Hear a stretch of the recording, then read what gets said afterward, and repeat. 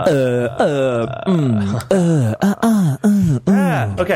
Are you ready for this podcast? Are you ready? Pod. Idle Thoughts.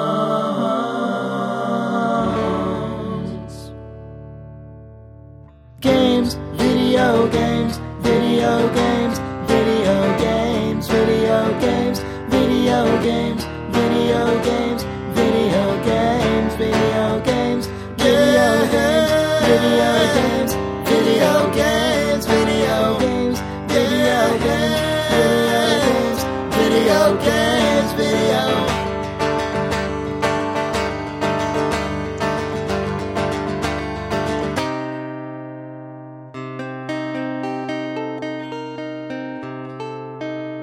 Video games.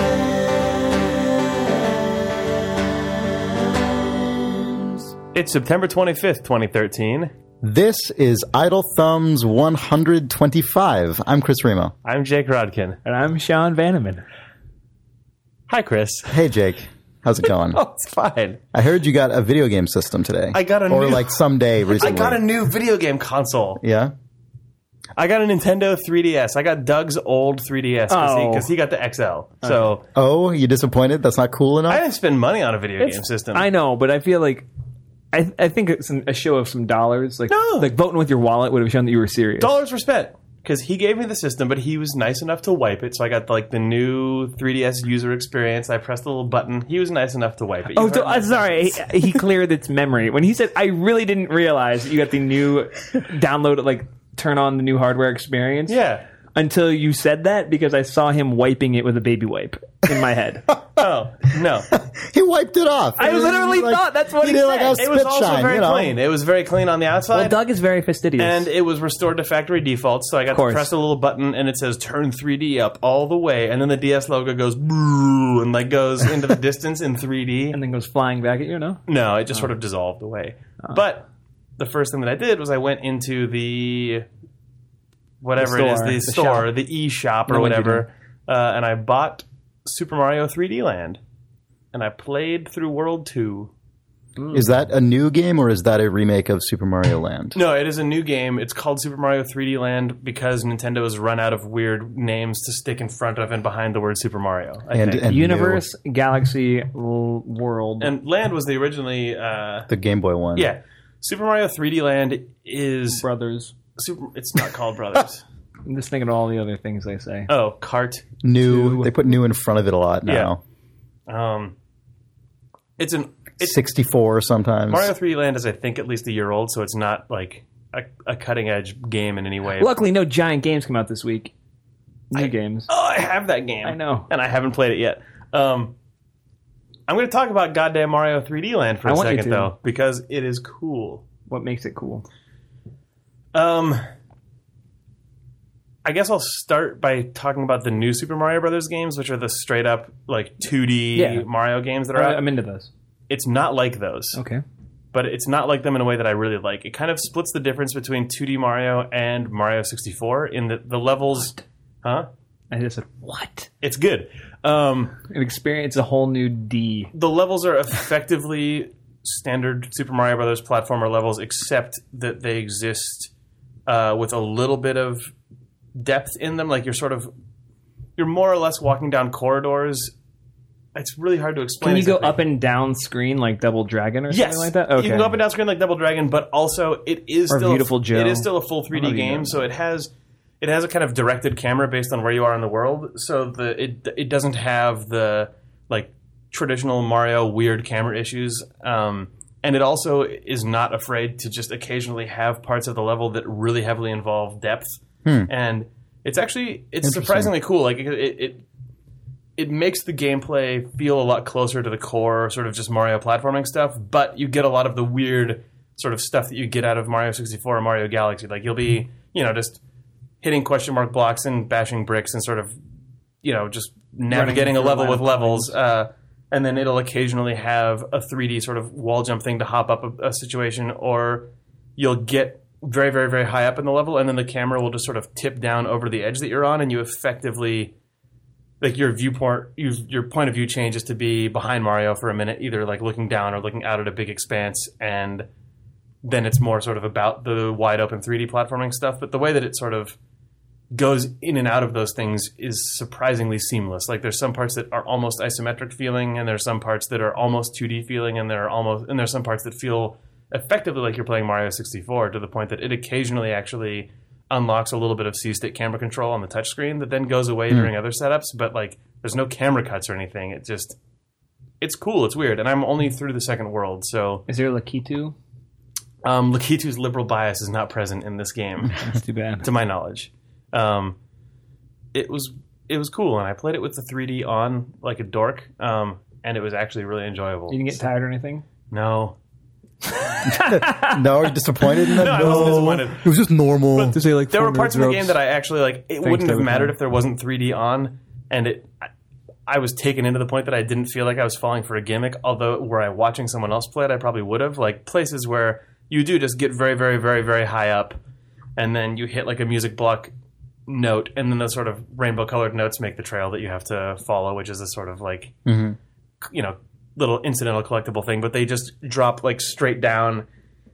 A 7-story drop, and you have the raccoon tail, so the whole point is to just deliberately like go, just like fly down a Right. huge tunnel of stuff in 3D. And Do they ever adjust the depth of the 3D in real time, like a Vertigo crazy focus? not shift that in it? that I noticed. I mean, that game, at least not in that game, and not that I've played. It's actually really restrained for a Mario game in a way that I really, really like. It reminds me, I like New Super Mario Brothers, but it has all these weird, like, affected ornaments that actually impact the gameplay in a way that I really hate. The biggest one is all of the music has the enemies actually stop Right. and dance in time with it all the time, so you can't fucking time anything that you do. This doesn't have that.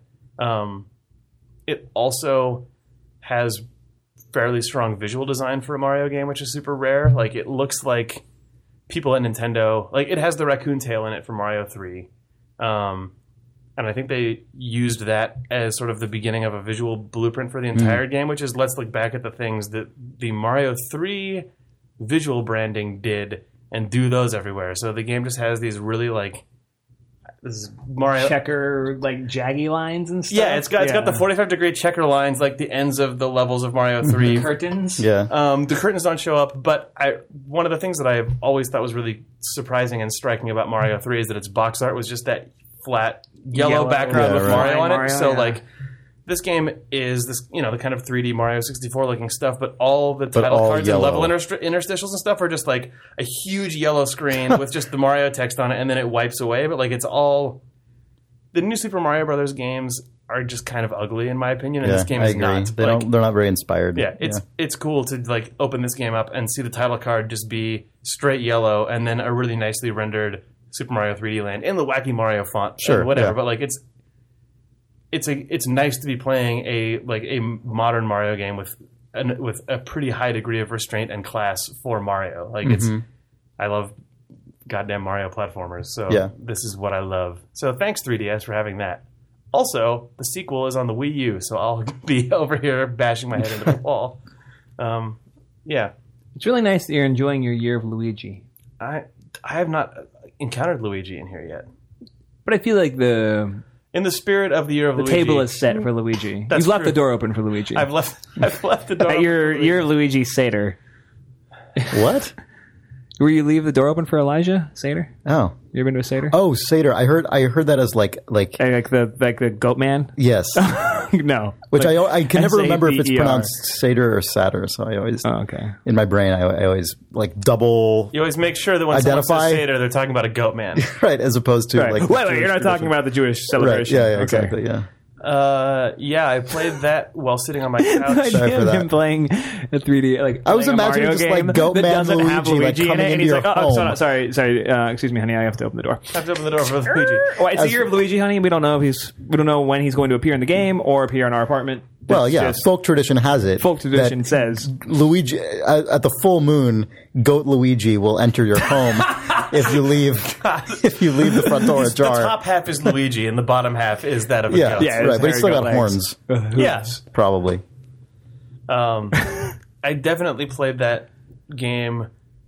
Well, basically putting my feet up on a table that had a copy of Grand Theft Auto 5 sitting on it. So Take that, Hauser Brothers. I just meant to and play- your $1 billion. I meant to play couldn't GTA win over 5 this Rodkin. week, but I bought it. Well, they did. He paid money.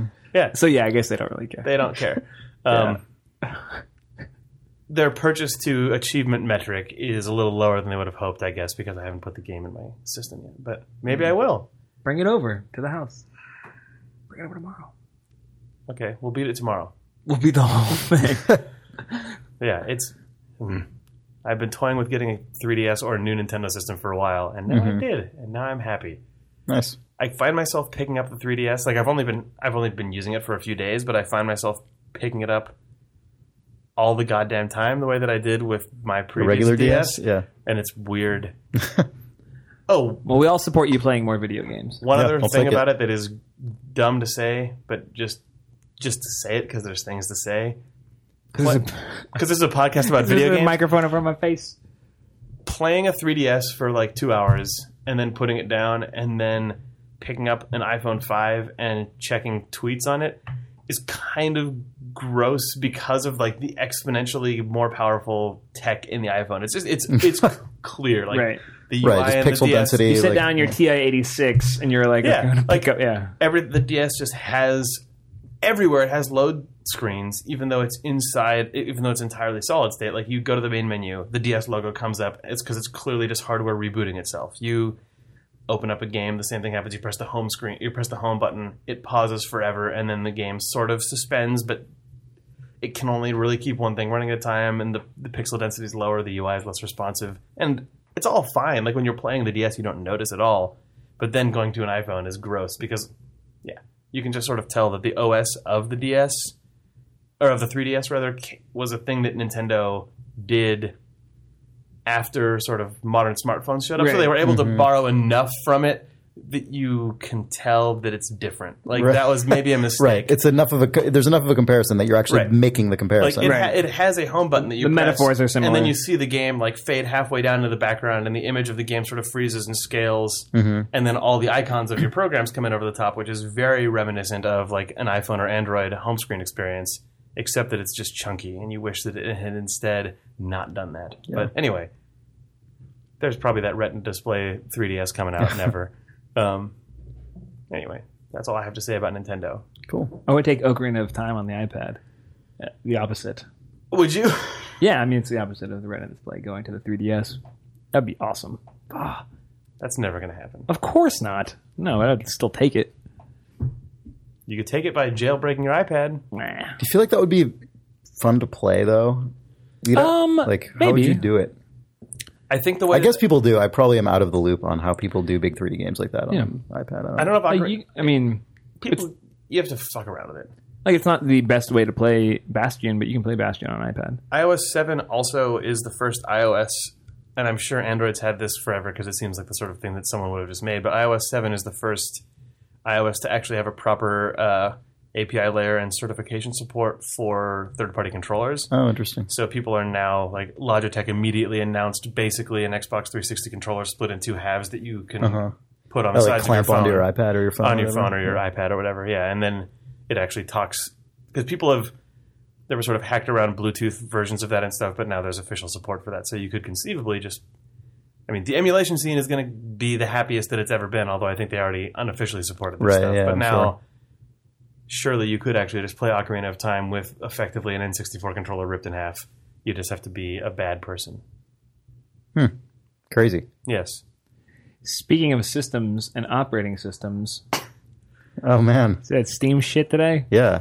Well, by the time this episode comes out, they will have made the second part of their announcement that we don't know. We don't even know. The second part is clearly the Steam box. I know, but we Right. don't know what it looks like or is or anything. We all hope it's basically the Vita TV, but talks to your PC in your other room. But it does Yeah. other stuff. They've already said Yeah. that it's the SteamOS supports streaming off your PC, but then it Right. also supports running native Linux builds of games right off the box. Oh man, okay. Yeah, so Yeah, someone, It's someone a can, Linux box. There will be Yeah. storage. So, yeah, someone okay, can it's come- not going to be. The someone- Well, actual it's an TV. operating system. So they've We're said talking like about two things. He's talking about Steambox, and you're talking about SteamOS. no, I know, but I'm just saying like Yeah. the Steam boxes. I assume is just going to be like one version of Right, you a could computer you that could runs build a SteamOS. computer at home and install SteamOS Yeah. on it. I understand.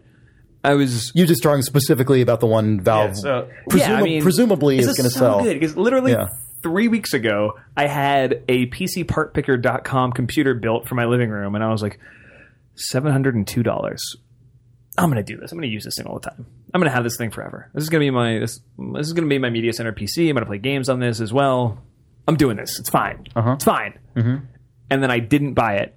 I'm so glad because this seems like it might solve my problems. Yeah. Because I have a nice, powerful computer sitting in a central office in my house with my Steam library, and like my wife really likes to play games. Like especially she's more interested now in the PC games that I have downloaded, but doesn't want to sit in the office with me. So that's the problem we're trying to solve. This might be it. Yeah, it seems like the intent is you can make a SteamOS variant Linux build of your game, and then SteamOS as an operating system is designed to sit on top of desktop PC hardware, but cut as much stuff as possible out that is not basically entirely about responsiveness and frames per second. But then also it can transcode video off of your Steam client, which I guess is secretly just a weird video streaming server soon. Yeah. It's fucking crazy. It's really smart. Yeah. Like, it's the good part about stuff like OnLive without even trying to solve latency issues, outside of your own home. Right. Like, because you have no control over your ISP, really. Well, so, like, don't even fucking try. And I know people are saying, I've seen a fair number of people say, how are they going to do this? But AirPlay mirroring on iOS already does this. Like, if you have an iPad, there's a lot of games that actually will just go over your Wi-Fi straight onto your TV through an Apple TV right now. And I know that's not, like, a really time-sensitive, latency You wouldn't play sensitive Counter-Strike thing. You wouldn't play Counter-Strike on it.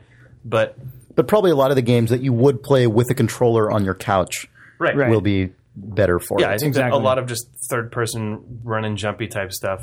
Also, Competitive games are just going to get a SteamOS compiled build. Like, that's also for sure. guaranteed. Yeah, Like, which is fine. Like, if your game really, really needs super low latency input, then just have a Linux build. Like, it's becoming much more common for games to get Linux builds now anyway. Largely, I think actually thanks to Humble more than, in this particular case, more than thanks to Steam. And also, as usual, Linux scammers like, Linux. Oh, but for this weird lockdown variant that just boots into a front end. Yeah. Okay. Still Yeah, I know. Linux, Well, that's what's still so Linux. that's what's so funny about it. Which honestly, I really feel like, as far as Valve is concerned, this is the right way to pitch it. But this was an announcement that was obviously not made for Linux gamers.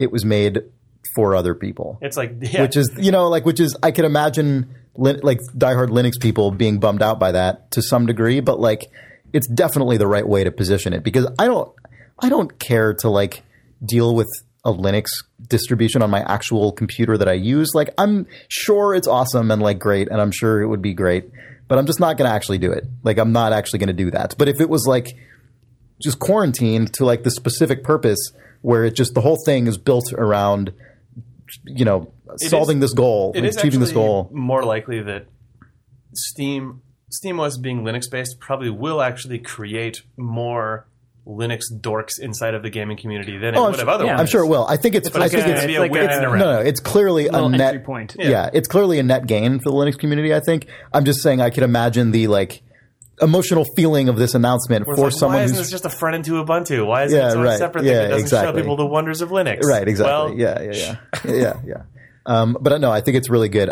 It's also awesome because it means assuming this is an affordable box, assuming there's a version of this box that is affordable and is, not just buying an entire second powerful gaming computer. Those of us who already have powerful gaming computers, who are already pretty PC gaming friendly already, we don't need to have that frustrating internal monologue about do I put my computer in my living room, or do I leave it in my bedroom, or do I put it in between and have some kind of other thing?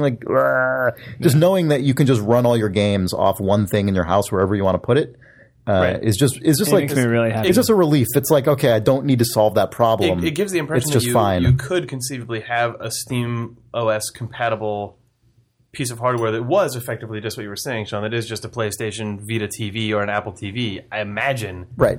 the smallest, the thing that doesn't have to do any real time rendering at all. It just needs to display compressed video quickly Yeah. because it's just a streaming hub. Something on this, like a Raspberry Pi kind of thing, where it Yeah. still runs the OS, but like you're not expecting to do any computationally intensive shit on it. So the three icons were just a little circle, which was SteamOS, and then the circle inside of two brackets, which clearly Yeah. looks like Steambox. And then JP postulated that the circle with a plus and then another circle actually just meant a dual stick controller. I've seen a few And people that is probably comment what on that. is. Yeah. It's weird. I could see. Makes sense because like pretty much Microsoft just has that market cornered right now. And especially if the Steam box itself, if there are some immediately announced licensed makers of it, it seems like what Valve would probably be doing is saying whatever the piece of hardware in the middle is irrelevant. You can get a Steam box from anywhere, but the thing that defines I'm playing on Steam, like from a aesthetics and branding standpoint, would be the big picture and then Whatever the controller. what the controller is, because the controller is the thing that you can take the big flashy picture of and say, get Steam, plug any old computer in, Yeah. and put this out, like slam this thumb drive into it, and you can play all these PC games. Mm-hmm. It's interesting. It's weird that they wouldn't, if that's actually what those icons mean, it's weird that they wouldn't announce the controller on the same day as announcing the system. Right? Like, wouldn't that be part of the thing? But maybe not. I don't even know. I think it depends. I mean, if they're decoupled in the by way the time that you're Jake's hearing saying. this, you'll know. You'll and know. we I imagine don't. the reason they're not Idle thumbs once again. because I mean, by that logic, why not announce all of it at the same time? Well, I sure. think they can get you excited on the next day about like, oh, here's our like build specs for what a Steam box compatible computer is, or here's the three people we're partnering with, and like they can marinate in that for 2 days, and then they can say, or build your own do whatever you want, and then plug this fucking controller into it. Like, I don't know. No, it's true. Yeah, and they're Or Valve, it's so they know Half-Life they'll 3. get credit every time. Or they know they'll get press every time. Yeah. Yeah. What? The two circles with the plus in the middle is probably Just Gordon's eyes. that's probably Gordon's eyes with a cross. It's the G-Man. It's the G-Man With a crosshair, with a sniper Yep. scope, like a Finally, they're going to take out reticle. the G-Man. If that's what it dissolved into that. God, gross.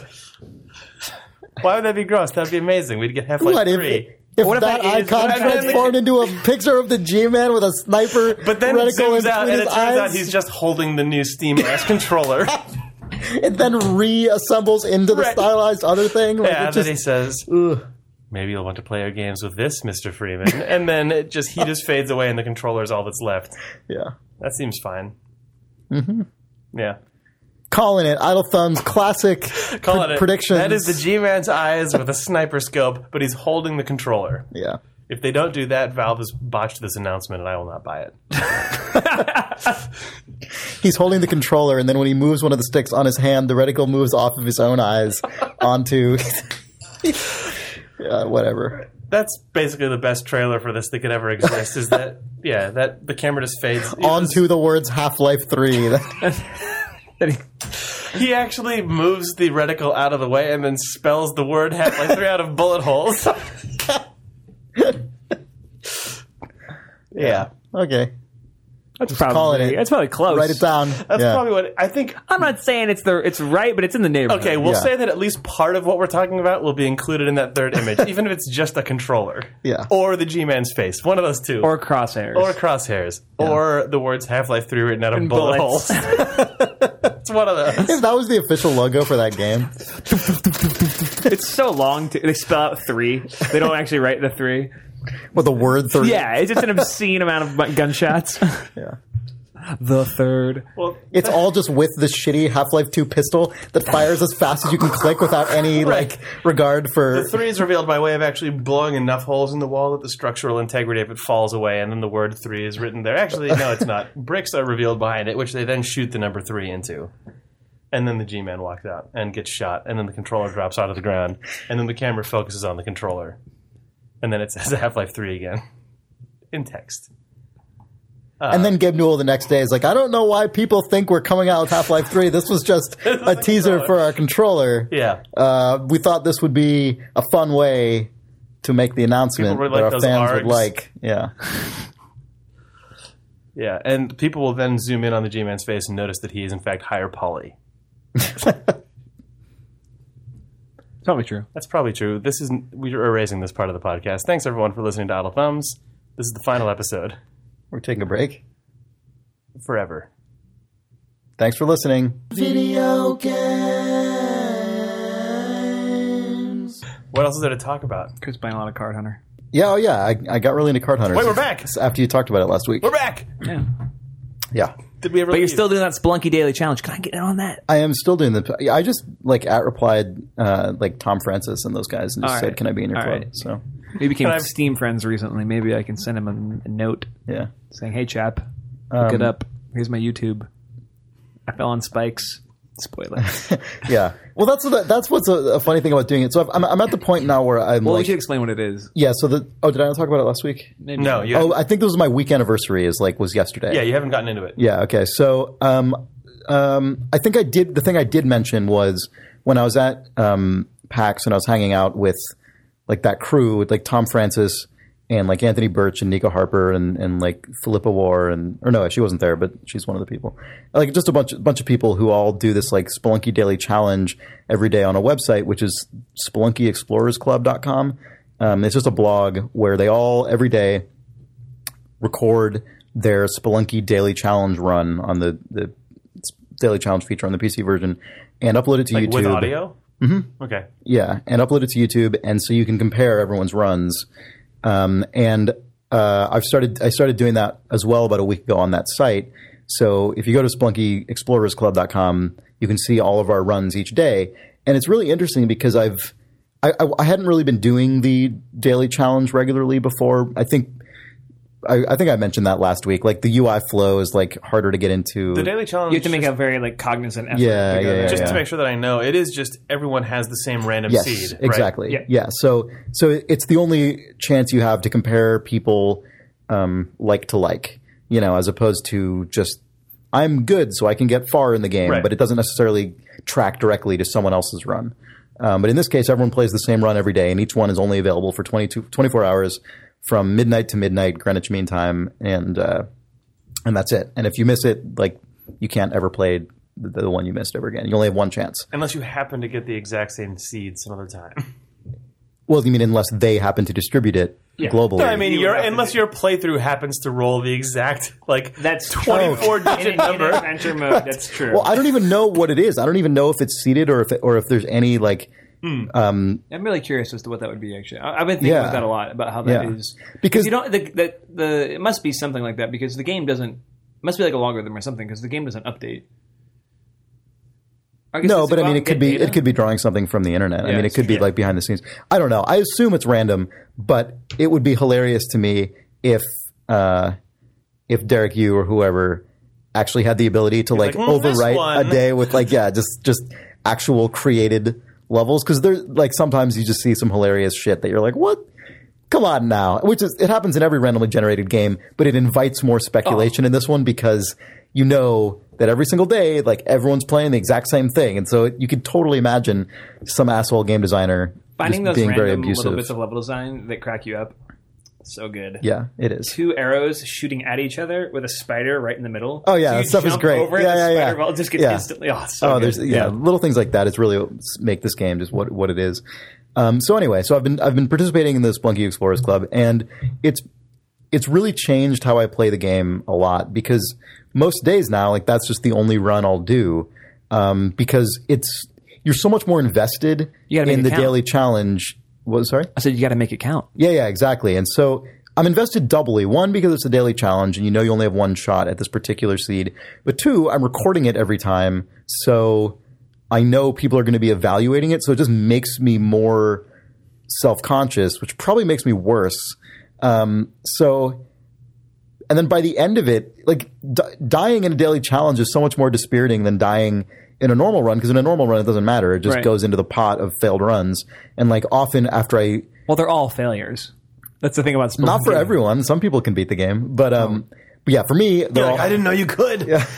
But for me, yes, they're all an end? failures. I've never remotely approached the end. So, so in the before I started doing this, I would play like several games at a time, because I'd finish one and I'd be like, oh, I'll start again immediately because I want to make up for that. But now, when I get to the end of a daily challenge that I've been recording, I'm like, oh god. Last night was the worst example. I had. It's the one from the 23rd, I think, for when you're listening to this. I had like the most flawless run I've ever had up until the point where I died, where I just wandered into one of the man-eating plants and just it was an instant death. It doesn't take off health points. It's just you're dead. Right, and it was like a perfect run until that point. I'd never done that well. And I'm sure part of that it was just an easy seed, but it still just made it all the more crushing when I died in just the dumbest way, just like not like an interesting way, just a really mundane, banal death. And I was just like, fuck this. And I just, like I turned off my fraps and like I Alt F4'd out of Spelunky and I haven't played it since then. Like, I'll play it again tonight to do the next daily challenge, but I'm more in this mode now where I'm just doing one per day. So I feel like it's raising the quality of my game to some degree because I'm more cognizant. But on the other hand, I don't have those runs that are just throwaways where I can just try shit, right? Like risk free. A lot of people last week said what you should actually be focusing on if you want to up your Spelunky game is doing whatever it takes to get the mole guys in so that you can practice later levels and stuff. Yeah, I know. It's tough to do that on a daily challenge. Yeah, it's tough to want to play that way. But I am getting better. I can tell. I'm getting better in a different way. I'm just getting better at like precision and awareness. Same. In a general sense, as opposed to through things like that, like as opposed to like drilling. Yeah, right. Yeah. So, but I'm really enjoying playing it this way. It's an interesting way to play a game. I've never quite experienced anything like it before because this feature is not something most games have. Right. And then when you add on the kind of public performance part of it, and then you also add on the comparison part where you're watching all the other people on the site and seeing how they did it. And like some of the people are just so much better. Like Anthony Birch is just so much better at this game than I am. Are there people who ever cut together multi-screen montages of the Explorers Club? Like that find level start through death? Oh, I've never seen that. No, that'd be hard. It would diverge so quickly. Yeah. But it would be a cool thing to try. I haven't seen it, but yeah. It's only been going for a few weeks. I think it's the first. I think they started on like September 8th or something. Or doing that backwards, where you line up the point where everyone dies, so that hold on. Actually, let me append what I just said. They might have been doing it longer than that, but the current website only goes back that far. Okay. Anyway, go ahead. It would be a weird montage if it was the opposite of a Super Meat Boy one, where all the longest playthrough was the only one you were watching, and then as other people, like if the very last frame of it was Spelunky Explorer was 9 people dying in completely different parts of the game. But then you back up from there. So it just starts with one playthrough, and the other ones just come online. Right, but that way, whenever. Like, if 4 people did happen to die on the exact same thing, you would see it because at the very end, everyone would just walk through the man-eating plant, whereas one person is like in the ice world or whatever. Yeah. I don't know. That would take a little bit of life, of human life, to do. It wouldn't be hard. I mean, it wouldn't be any harder than making them all start at the same time. That's true. You know what I mean? If you have a linear editing program, what you could probably actually do if they're all on YouTube is just find the time codes for. You could probably actually make a web-based version of that. I'm sure you could. If you found the time of death. Anyway, whatever. Weird idea. Now barfed into a microphone for no reason. Subtle thumbs. So yeah, I've been really enjoying this Spelunky Explorers Club. You were saying Chris has been dumping money into Card Hunter? No, I haven't spent a single cent on it. I mean, yeah, for sure, but I haven't also. But the thing is, money spent on Card Hunter, I doubt decreases the amount of life you spend on Card Hunter, right? Right. So, like, I mean, you might get less far, but you're probably going to just spend the same amount of time you would one way or the other. But you bit on Card Hunter. Oh yeah, it's really good, and I actually do. We got a bunch of emails last week saying, and this is one of the things that's frustrating to me about free-to-play games, honestly. A bunch of people are like, no, Card Hunter's not, like, exploitative. You can just play it. Get, like, if you want to pay, just get the $25 basic set, and, like, that's all you need to ever get, and it's fine. And I'm like, okay, that's cool. It sucks that you just have to know that because people who you trust tell you so. Because there's a lot of AAA games that aren't like that. Because this game does have the thing where it's, like, monthly stuff, and, like, buy more pizza to get more gold. Like, it has systems in it that could easily be attached to a game that with fairly small amount of tweaking was tuned to strongly penalize you for not putting money. And I was actually incorrect. Things. I was corrected. The icons on weapons that you can't equip yet is a balance thing, not at all not an energy system. Yeah, not an energy system. Yeah, but it just had the icon that looked like energy in an iOS game that was free to play. So I threw it into the bin with the rest of Sure, the yeah. mechanics. I'd forgot about you mentioning that. It didn't even occur to me. Yeah, 'Cause I was corrected. Well, So- I was confused about that, actually. I had to look up on the internet what those were, because you start getting weapons you just with can't that little quit. icon Yeah. long time before you can actually I have a your buttload guys of them, yeah. raised to that level. How many? And buttload. and it's not on the help section of the Card Hunter website. Like, I do eventually find the unofficial Card Hunter wiki and read about it. It's not well explained, and so I was just like, "Is this a thing I need to buy? And Is it a also, thing that's going to happen eventually?" The What is graphic this? design on it is different than the rest of the game. It just, Yeah, it's like you a know weird what I mean? abstract little. Yeah, it orb. looks like an IO. It looks like an OS 9, Yeah, like a Mac OS icon. yeah. Weird. A lightning bolt. But anyway, we're focusing on shit that I don't want to talk about because it's not actually that bad. Once Oh, so talk more about the monetization model. the game is like amazing. What happened to you? Why? Why? I what? mean, I'm playing. I still like it a lot. But what? Why for you? What got you? It's just, I mean, it's hard to explain, but it's just, What got you? it's a really good tactics game. Like, I'm not a card game guy, generally speaking. Like, I've tried to get into Magic a couple times just because like people at work play it and stuff, and I just can't. Like, I just can't do it. Like, I don't like having to have all the cards and shit. But this game just it just feels like a good. It feels like a good structure on which to build just a really well-made tactics game with like a lot of really interesting abilities and really good balance and tuning. It feel like I play a lot of battles in this game where I win with like where a character dies, or maybe even two characters die and I just have one left, or like I end up in like a crazy cat and mouse game where it's just one of my characters and one like enemy boss character, the only ones left on each side, and we're like cycling through our decks and like it's all about positioning and it's really cool. Like I love those moments because a lot of times tactics games, I feel like you have to just optimize towards either perfect play, like you either are really incentivized to end the battle with all of your characters standing, or they're kind of puzzle-ish, like Advance Wars or something. And I like games of those categories for sure, like Fire Emblem, I would say, in the first category, and obviously Advance Wars I mentioned. There's a lot of games that are like that I enjoy, but Card Hunter feels to me like a more robust design overall. It feels like it will stand up really well with a lot of different maps, and like as your characters grow and gain abilities, like they seem like they've figured out good balance curves and just general tactical interplay that is really well pitched and really satisfying, and has like a decent amount of kind of player style input, like not a huge amount. Like, you're not adjusting your party composition all the time like you are in XCOM, or at least Right. I'm not. I don't know if that's No, a I thing never people do. Yeah. And I feel like they just sort of doubled down on this like 3 character archetypal class thing and just put all their efforts into making that as balanced and solid as possible. And it really pays off. Like I'm surprised how well the enemy encounters are balanced. Actually, I was thinking about that when I was playing totally. for the cast. Yeah. Yeah, just the way that the power and skills of enemies matches up with the sort of layout of the level that they've or the playing field. And one thing I found that I liked about it, the thing that I sort of realized I was doing, and that was just tonight, was that with Magic, right, a card game like that it's predicated so much on randomness, just how you draw your deck. This game is less that way because you equip your guy out and you know what cards he has or she has. So whatever your first draw is sort of just laying out for you a strategy you probably should take. I mean, how's Magic not like that? Because you still construct you can just your deck get, in Magic. yeah, but I think there's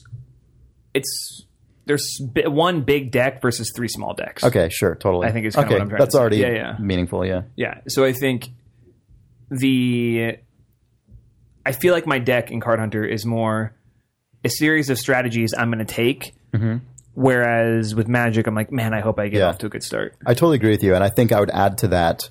So another thing I don't really like about Magic, and some people love this, and I think that's great, and like I don't have anything against it, but the deck construction, That's not for me. Yeah, when you're dealing with essentially an infinite number of cards, I can't deal with it. It's just too overwhelming. It's too much. I don't want to have to learn every card in this whole game. I like that in Card Hunter, the cards, at least as of now, are a lot more elemental. Like they're not. It's not like every single card is like a different crazy thing with a bunch of specific rules. There's like very just like when I play Magic, I feel like I would always personally enjoy it more with fewer big crazy like god cards and really just the basic cards that do the basic things, and then just construct your strategy out of those basic building blocks. Right. That's the part of it I like, is just the strategic part. That's actually why I like Dominion. Sure, right. And this game goes even further than that in a way, because you're not even equipping individual cards, you're equipping items that come with like 3 to 5 or whatever cards each. So it kind of forces you to not min-max per card, because you can't pick and choose every single card in your deck. You're like, well, I'm going to pick this kind of axe, and that has like these 6 cards. And generally speaking, like this collection of 6 cards fits in the general strategic direction I'm going. And I feel like it keeps you, at least me, it keeps me from drilling down too far into this sort of really detailed micro construction that I just don't want to bother with. Right. It's one of the things I don't like about collectible card games. And so they kind of doubled down on that actually in the new Duels of the Planeswalkers, and I just like a week ago deleted it off my iPad because I realized the Magic game. Like building your deck was, they really put a lot of time and energy into that system, into the app. Like, and I was like, oh, I mean, it makes sense, right? If that's their main point. It totally does. And there's people like the people at Double Fine who play, like they love that stuff, and it's cool. Like, it's great. Like they have very deep conversations about it, and like that's awesome. But it's just definitely not for me. I feel like Card Hunter, they've found a way to take the specific attributes I do enjoy about games like that and put them in a context that is, at least for me, just less out in the weeds. And on top of that, they executed it just really cleanly. Yeah. Like it looks really, it's not even a theme that I have any personal like nostalgia for. Like I never played D&D or anything growing up. Like I think it's awesome. I really like it. Yeah, me too. Like I enjoy it without being nostalgic for it. Totally. Yeah. It's just well executed. It's just a good, clean version of what they're trying to do. It's really, this is a stupid adjective to use maybe, but it feels really honest about what kind of game it is, where it's just like, okay, this is a goofy fantasy card game. Just Yep, totally. There's no like serious veneer. It cracks me up that the GM's brother is basically just like a total fucking loser. He's like presented as like the guy who knows it all. The tough older brother. What is he like? He's standing around making fun of his little brother playing D&D for like hours and hours on end, and like criticizing everything he says. It's fucking hilarious. Like I don't even know if that was the intention or not. I had friends who had brothers that were that age or that age difference, who would basically do that stuff. And I remember being like, oh, he's a senior in high school, and we're in the 7th grade. So like he was like a man and just giving a shit about whatever we were doing. And just, I'm like, and then I realized, I look back, I'm like, we were sitting in this family's basement all summer playing Nintendo 64, and he was just basically shitting on us the entire time. Yeah. Like, oh wait, that was the summer before his senior year of high school. Yeah. He had a car and then I thought of what my summer of that before senior year was, and I'm like, oh wait, that guy was a fucking loser. But like in my little like a 7th grade head, I was like, that guy's badass. This guy's a boss. That guy's a grown up cool guy. He's got all the best slams on my Mario Kart play. Oh my gosh. Yeah, for sure. Yeah. Like he was always sort of alluded to that he had porn somewhere, which was like a big fucking deal, you know? Oh, so cool. Wonder what he's doing now. Does Card Hunter have any multiplayer stuff in it? Yeah, I haven't played any of it I've heard it's not really what... Is it just people PvP? Don't seem to be super into it, but I haven't played it. Is it just PvP? I don't even know. You guys should try playing. I would like to play co-op, but I doubt it is that. I would love to... If it does co-op, I'd love to, but I don't think that's what it is. I think that'd be good. I think it's multi. That would also be really weirdly evocative of D&D in a more extreme way. I'm sure it's written on a whiteboard at Blue Manchu Games if it is not in the game yet. But... yeah, I'd hop on Skype and play some co-op. I guarantee you it's not, or I would have heard about it. You guys should fight each other. I don't want to fight Chris. Come on. Come on. No, he's my friend. Come on. All right, Chris, I have to fight you. Fine. Come on. I'm going to buy all that pizza first. Sean rolls in, having invested $300 in the game. I've eaten 50 slices of pizza. Let's do this.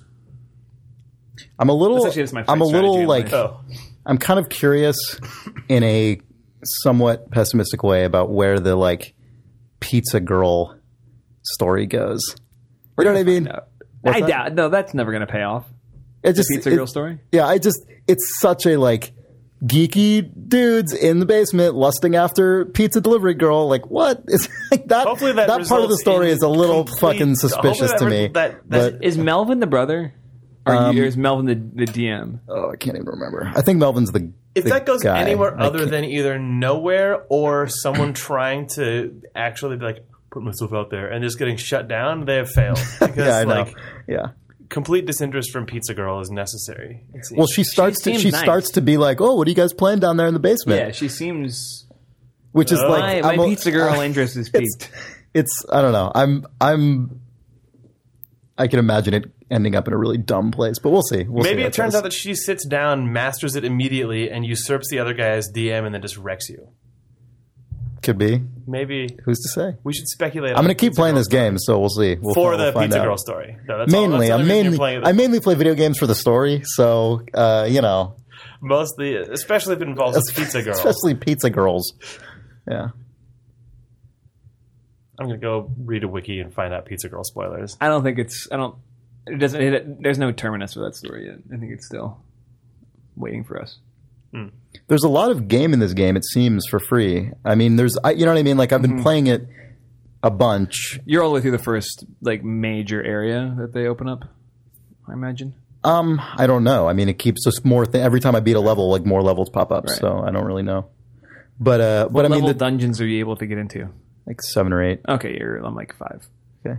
Yeah. But like the level. I mean, Just the very $25 thing, I guess, comes with like more just campaign stuff. Yeah, I think mainly. so. Yeah. So I mean, that seems fine. Like I want to support these guys because I really enjoy what I've played. Like that seems fine to me. So if that's actually like, if that is a good self-contained purchase where you just don't need to bother with other shit, then that seems fine. Like you still get pizza occasionally during the game without having to pay money Yeah, for it it's sort because of I have. it's like an energy. So, I mean, currency, yeah. I don't know.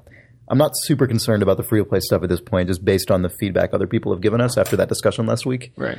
And I really like the game, so cool. Good job, Lu Manchu, Jonathan Che and company. Cool. You want to take a real break? Yeah. Video games. We're back. Jake hit me. Jake just struck me. We had one rule, Jake. It was a hit of love. You have when nerds are open, you go bonkers. You can smell that nerds rope. When he turns to me and he makes that stupid face and he goes, how Jake does, I just Yeah. get hit with like a wave Oh, of gross. rainbow Oh, wave I'm of glad I flavor. don't sit next to Jake right now. Yep. So I mean, I can thank already you, smell it, but yeah, speaking of that. Idle Thumbs fan, David Huang, he's a secret The Asian secret Asian man. on the forums, for this delightful candy package that came to the We office. got sent a candy bounty. He came by PAX and gave me nerds ropes to give to Jake, and then I, lost like an asshole. Well, I didn't lose them. I know Like exactly. an asshole ate them. I know where they are. They were in the Double Fine booth, so I suspect other Double Fine people ate them, or other Double Fine volunteers ate them. But Tim is just sitting at home, chomping into his 15th nerds rope of the night. yeah, so they were sustenance for nerds, just not the correct one. I think that these are generally themed towards us, but there's no candy for Nick. No love for Nick. No Because candy there's for nerds Nick. ropes for me, there's band-aids for Sean's broken leg, and there's coins, I believe, for Lord Chris Ramo. Yeah, And there's fuck all for fuck Nick. There's a card. He has a card, but I'm sure it's his blank. Oh, it'd be wonderful. It's just an envelope. a piece of cardboard in it. Yeah. yeah. Oh yeah, that'd be right. So yeah, thanks, David. Yeah. Thank you so much. I've already Really eaten nice. some of the nerds rope. Confirmed that that's true. I'll eat more of it tonight. You should post a video of you eating it to the forum. Maybe it's supposed to Gross. vine of me eating the remaining 9 nerds ropes. Gross. God. I'd have to leave. God, that Vine would be open for like that 2 would be a weeks. pretty good Vine. No, you could just marathon them. I don't know if I physically could marathon 9 You've nerds you've ropes. eaten multiple nerds ropes in a session. I've had before. 3 nerds ropes in a sitting. I would put $500 down saying you could do it. I could, for sure. Clearly, he clearly could do it. Serving size that was only 1 rope. according to the nutrition Right, facts. but I would It's say already disgusting. you're 9 times the man who could eat one Nerds rope, in that a 4-year-old eats Nerds ropes. Right, yeah. These are intended for a person 1/10 your body mass. Yeah. So therefore, I could eat 10 Nerds ropes. Yeah, That's this is probably true. actually, he sent you one serving. He's a scientist. David knows that he sent you one serving of Nerds rope. I would have to probably open up all of the Nerds ropes and then like braid them them or like into twist one, them like, into one Nerds like, cable. Yeah, yeah, into like a load Nerds bearing. twine. Yeah, like moor a ship with it, and then eat it on Vine. Oh, well, Reader mail. yeah, sure. Okay. Oh, wait, no, I was just talking about something else. Oh, Video game company owner Jake Rodkin eats 9 Nerds ropes at once. yeah, we were making a video game. Congratulations, buddy. Oh, Good thanks. job. Thinking about it makes me tired. Oh, I didn't think I've been tired this entire podcast. Yeah. That's all I've been thinking about. That Yeah. Nerds ropes. It seemed weird to not talk about on the podcast, but Sean and I and some other folks, including Ollie Moss and Nels Anderson, who were on 3 weeks ago, are putting together a company to make a computer game, and it's called Camposanto at camposantogames.com. Yes. We'll use both. Hopefully hard and soft A. hopefully it'll be camposanto.com. Not too sure. One of these days. now, but camposantogames.com. You can follow us on Twitter at camposanto. Review us on iTunes. Definitely, definitely. Tell your friends. It's going to be a long time till we actually talk about a video game because it takes a long time to make a video game, but that's happening, so that's pretty sweet. Yeah, it's pretty cool. I like working with you. Thanks. I don't know. It's nice. I like having a company with you. Thanks. Good. I don't know. When I have to ask permission for something, I just ask you. You can't have any of these Nerds ropes. Oh, man. Well, Owned. You can have one. thank you. Very nice. One nerd. There's one nerd stuck in your beard. You can have this beard nerd. Beard nerd is a different thing. Oh, yeah. Yeah. It's many things. There's a disambiguation page about beard nerd. Reader mail? Yeah. I don't know. Yeah. Want to keep talking about that? Now I got nothing to talk about. I mean, I don't know. Check it out. It's cool. It's been fun and weird to do so far, but we don't have a lot of games. I miss our Telltale friends I miss them. a lot. I see them. You don't see them. They don't talk to you anymore. Wow. I actually do. I know. That's a complete lie. I wouldn't say that on the podcast if it was true. I would. Yeah. We don't know how to keep talking about this, so Now I'm just going to keep saying yeah. yeah. Yeah. It's easier Are you to guys- be on the podcast when you act like you don't have a life outside of the podcast. Yes. It's much easier to be on it. Yeah. Reader mail? Yes. All right. I couldn't tell if you guys were done. Well, there's nothing to say, right? Like, Yeah, it's sort sure. of the thing. It's like you're just getting a bunch of people together to make a video game, and there's nothing to say other than that's what's happening. I'm working with Panic. They're the best. You're gonna keep talking. I don't know. Well, you keep mining for information. Chris is getting back into that hard-hitting journalism. Inaccurate. So if you have a question, write us at questions@idlethumbs.net. Please. Other people have done that. Name one. Amongst them, Ronald Hayden, who writes, Ursula K. Le Guin now hates you.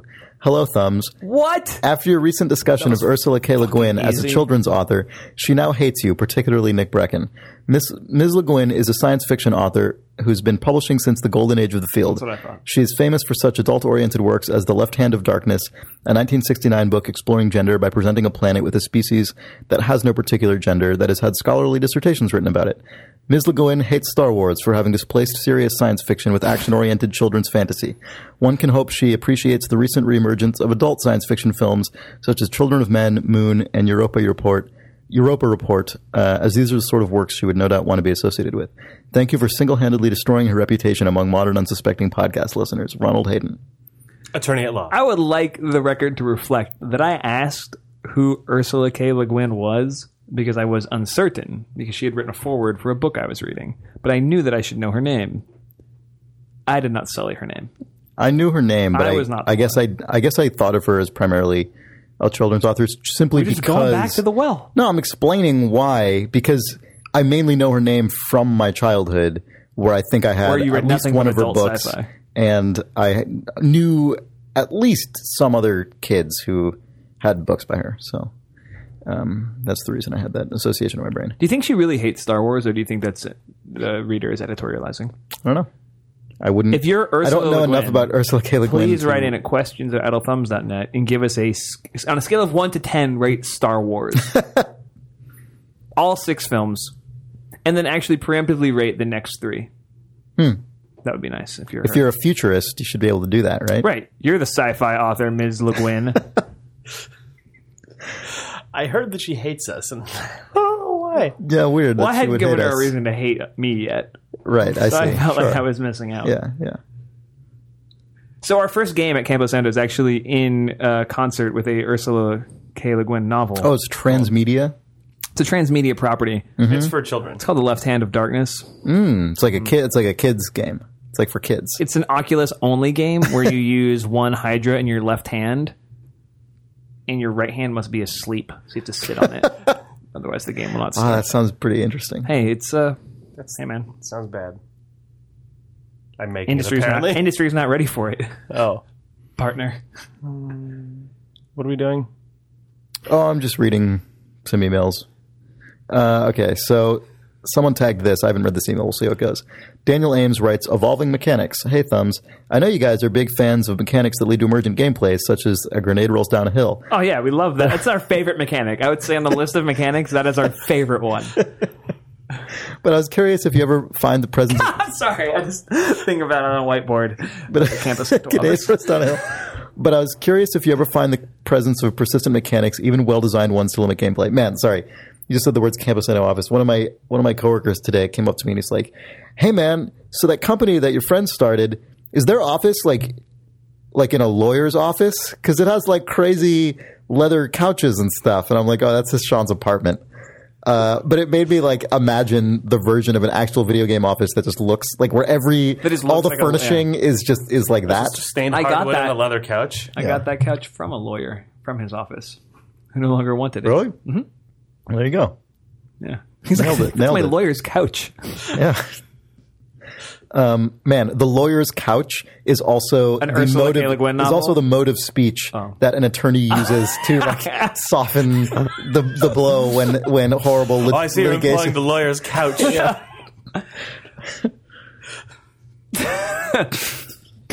Sorry. Okay.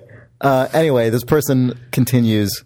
I started thinking about this when I was watching World War Z, and I drew comparisons to The Last of Us. So I haven't seen World War Z, Neither just have for I. reference here. I saw a mound of zombies take down a helicopter, though. Yeah. In World War Z, Brad Taylor Pitt Ann character, spoiler alert. Brad's Pitt. Brad's Pitt character. Brad's Pitt. All of the Brad's Pitt characters, if you will. So this is spoiler alert, he says. So Oh, man. sorry, I don't know. Brad Pitt's character runs from zombies even when armed with a rifle. It's a natural response when faced with a dozen apparent human beings trying to eat your face. Because even if you are able to dispatch all your attackers, who knows if you're going to find more ammo down the road. In The Last of Us, even though one of the mechanics is scrounge to survive, supplies are limited, to a certain degree, I always felt I could expend a pretty sizable amount of ammo, Molotovs, or whatever to clear the area I was in. Because afterwards, I knew I'd be able to scrounge the next area to restock. When the gameplay is highly tuned, usually the game is fun enough to hold one's interest until the end. But most of the time, the mechanics can become stale, and the gameplay often doesn't keep me interested. I was wondering if you guys find the concept of an established, unchanging mechanic in a game shoehorning the gameplay into a stale experience. Can you think of any examples when mechanics shift or evolve during the course of a game to provide a more dynamic experience? Like, what if a game like Fable, as your character ages, what if he becomes less agile, maybe losing the ability to dodge or block, thus forcing the player to come up with other solutions to previous rote combat encounters? I think it would be an interesting concept that can open up a lot of possibilities, but I can't for the life of me think of a game that does something like this, much less one that does it well. Thanks, and keep up the good work. P.S. Rate them on iTunes. Good little postscript there. That's nice. You should rate us on iTunes. Yeah, this is interesting. I've been thinking about this kind of thing a lot recently. I don't really have a good solution to it. But Master Chalice, which is the game that Brad Muir is leading at Double Fine, which was kickstarted recently, one of the things that's kind of cool about that game is that it's a tactical strategy game played over many generations. So individual characters age and eventually die. Like they could die in battle and then they're dead, but they can also, if they don't ever die in battle, they will eventually just die of natural causes because they're humans. And none of the specific outcomes of that are set in stone on a mechanical level. But Brad and those guys have thrown around a lot of ideas regarding what happens to characters as they age and how that affects their fighting ability or their ability to perform other tasks, and like what roles might be available to them as they get older that are different but still useful relative to combat, things like that. So I mean, it's not quite the same as being a character who, inhabiting a character in a like a first or third person game whose skill set changes over time. But I'm looking forward to that for related reasons. Yeah. I'm really bad at these type of questions because I don't really. Yeah, it's tough to just come up with shit off the top of your head about games like that. I mean, I think about it when I critically analyze a certain text, but I don't categorize games in my brain as like this is the mechanics that it has. It just makes me think about games with really long build chains in general, where they're long enough that you don't ever use anything that's at the starting point of the chain. But I think you could probably use that idea. What are you talking about when you say that?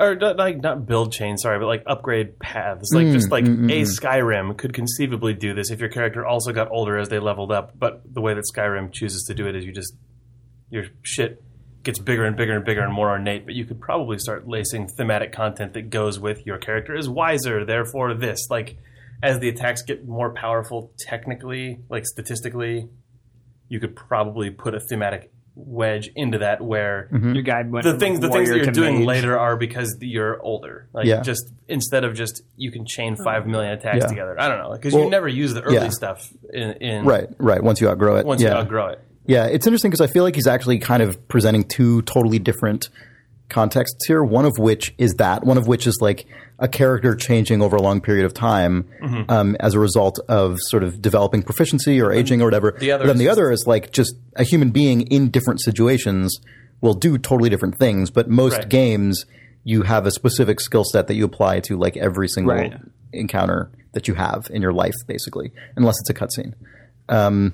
That is the harder problem for sure. Yeah. And I think the one that is more damaging to games, generally speaking. Like I was thinking about this related to GTA today. I haven't played GTA 5 yet, but like I think Patricia Hernandez brought up something about like the chaotic nature of GTA on Twitter. And I was thinking about how the thing that I generally really like, or one of the things I really like about GTA games is just walking, I've talked about this before, just walking around the city, like existing in the city, kind of just soaking in all the atmospherics that they do really well in those games, like the day-night cycle and the soundscape of the urban environment and like the, elevated train going above you and the traffic swirling around and like all the things that happen when the city is not just plunged into chaos. But in a GTA game, you're just always on the knife. Like the slightest thing will just plunge everything into chaos always, because you just have this one tool set that's just wallpapered over everything, regardless of what you atmospherically would be doing or feel like you should be doing or want to do. The only way you really have direct agency is like, even if you're just running around, like you hit people and they get mad in a way that. I was just going to mention that. Yeah, just everything in the game. How I feel about like a jump button. Believe it or not, like I feel like the broad application of a jump button is just sort of tone, fuck tone, right? Because you're like 25% of your verbs is in jump. life, like ever. And I love jumping in games, but when's the last time you jumped like in earnest? Right? Yeah. You know what I mean? Yeah. When you're a kid, probably. I always like contextual jump, like something like Zelda or something. The newer ones like that, where you hit an edge and you hit an action button and the guy jumps. Yeah, that's always. So yeah, I mean that stuff's hard. That stuff is really difficult to solve. I don't have an answer, really, a good one right now. This second. I mean, unless you just thematically wrap your game around that one thing, right? I don't know. Oh yeah, totally. But I mean, that's what games often do. Yeah, I'd say Portal is good. I was going to say in that same vein, that's I think sort of why Cart Life is good. Is that Cart Life is a story about a life that is repetitious, like forced, regardless of the context of that guy's life. He has to do the same tasks. But Cart Life is brilliant in that respect because it also breaks out of it in a way that even games that match the theme. Yeah, but it's fun. I mean, like you make decisions based on how to get home. Like, are you going to take a cab or a bus, or are you going to walk or whatever? And like those feed into the larger game system, but they're also human decisions like I guess that's technically an adventure game, but it's not adventure game so much as it is just making a decision that ties into the larger context of the game, both narrative and mechanically. Yeah. Like Cart Life is just really good with that stuff generally. That game is really smart. There are a few games that are that smart about how they integrate their narrative and mechanics, I think. Yep. Goddamn Cart Life. Yeah, those moments to give you an entirely new context on the exact same material that you're doing because your life is different is really good. Yep. And Papers, Please does a good job with that as well. I haven't played the release version, actually. I need to do that. I keep forgetting because I played a bunch of the previous version before the final one was on sale. So I guess I need to get that because the discussion surrounding it seems to agree that it's even a considerable step up. Cool. And it was already really good, I thought. So that game, I thought, did a really good job with that stuff. Cool. Want to read one more reader mail? Sure. From one more person? One more cool guy? One more reader? We've only done one. No, we've done two, I think. Oh. There's Ursula K. Le Guin hating us. Oh. Don't forget that she hates us. Maybe we're done for today. That's it? Yeah. Why not? It's hot in here. We look tired. Okay. That's the first time anybody's ever said the sentence, "It's hot in here," and Chris has not made a Nelly reference. It's been like 3 times tonight, and I haven't done it any of those times. I'm really proud of you. Thanks, This John. whole episode. A lot of growth, a lot of change. I know. I tried to adjust my verbal mechanics to The sun kind is of setting suit on the- your Nelly referencing days. You still made the weird But face, the sun though. also rises. What? If you have any questions, write us at questions@idlethumbs.net. Also, rate us on iTunes, said that guy in his email. Mm-hmm. Follow us on Twitter @IdleThumbs. Okay.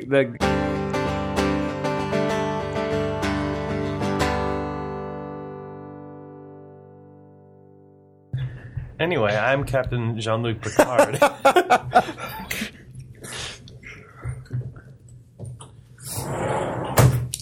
You're the man now, dog. That internet webpage? Oh, you're the man now, dog. Oh, punch the keys, for God's sake. Oh, you can break these cuffs. I can break these cuffs. All right. We're doing this? Do you guys know about that internet that they have? It's a distributed network of I have that on my telephone. animated GIFs of Captain Picard. Oh, of the USS Enterprise? Yes.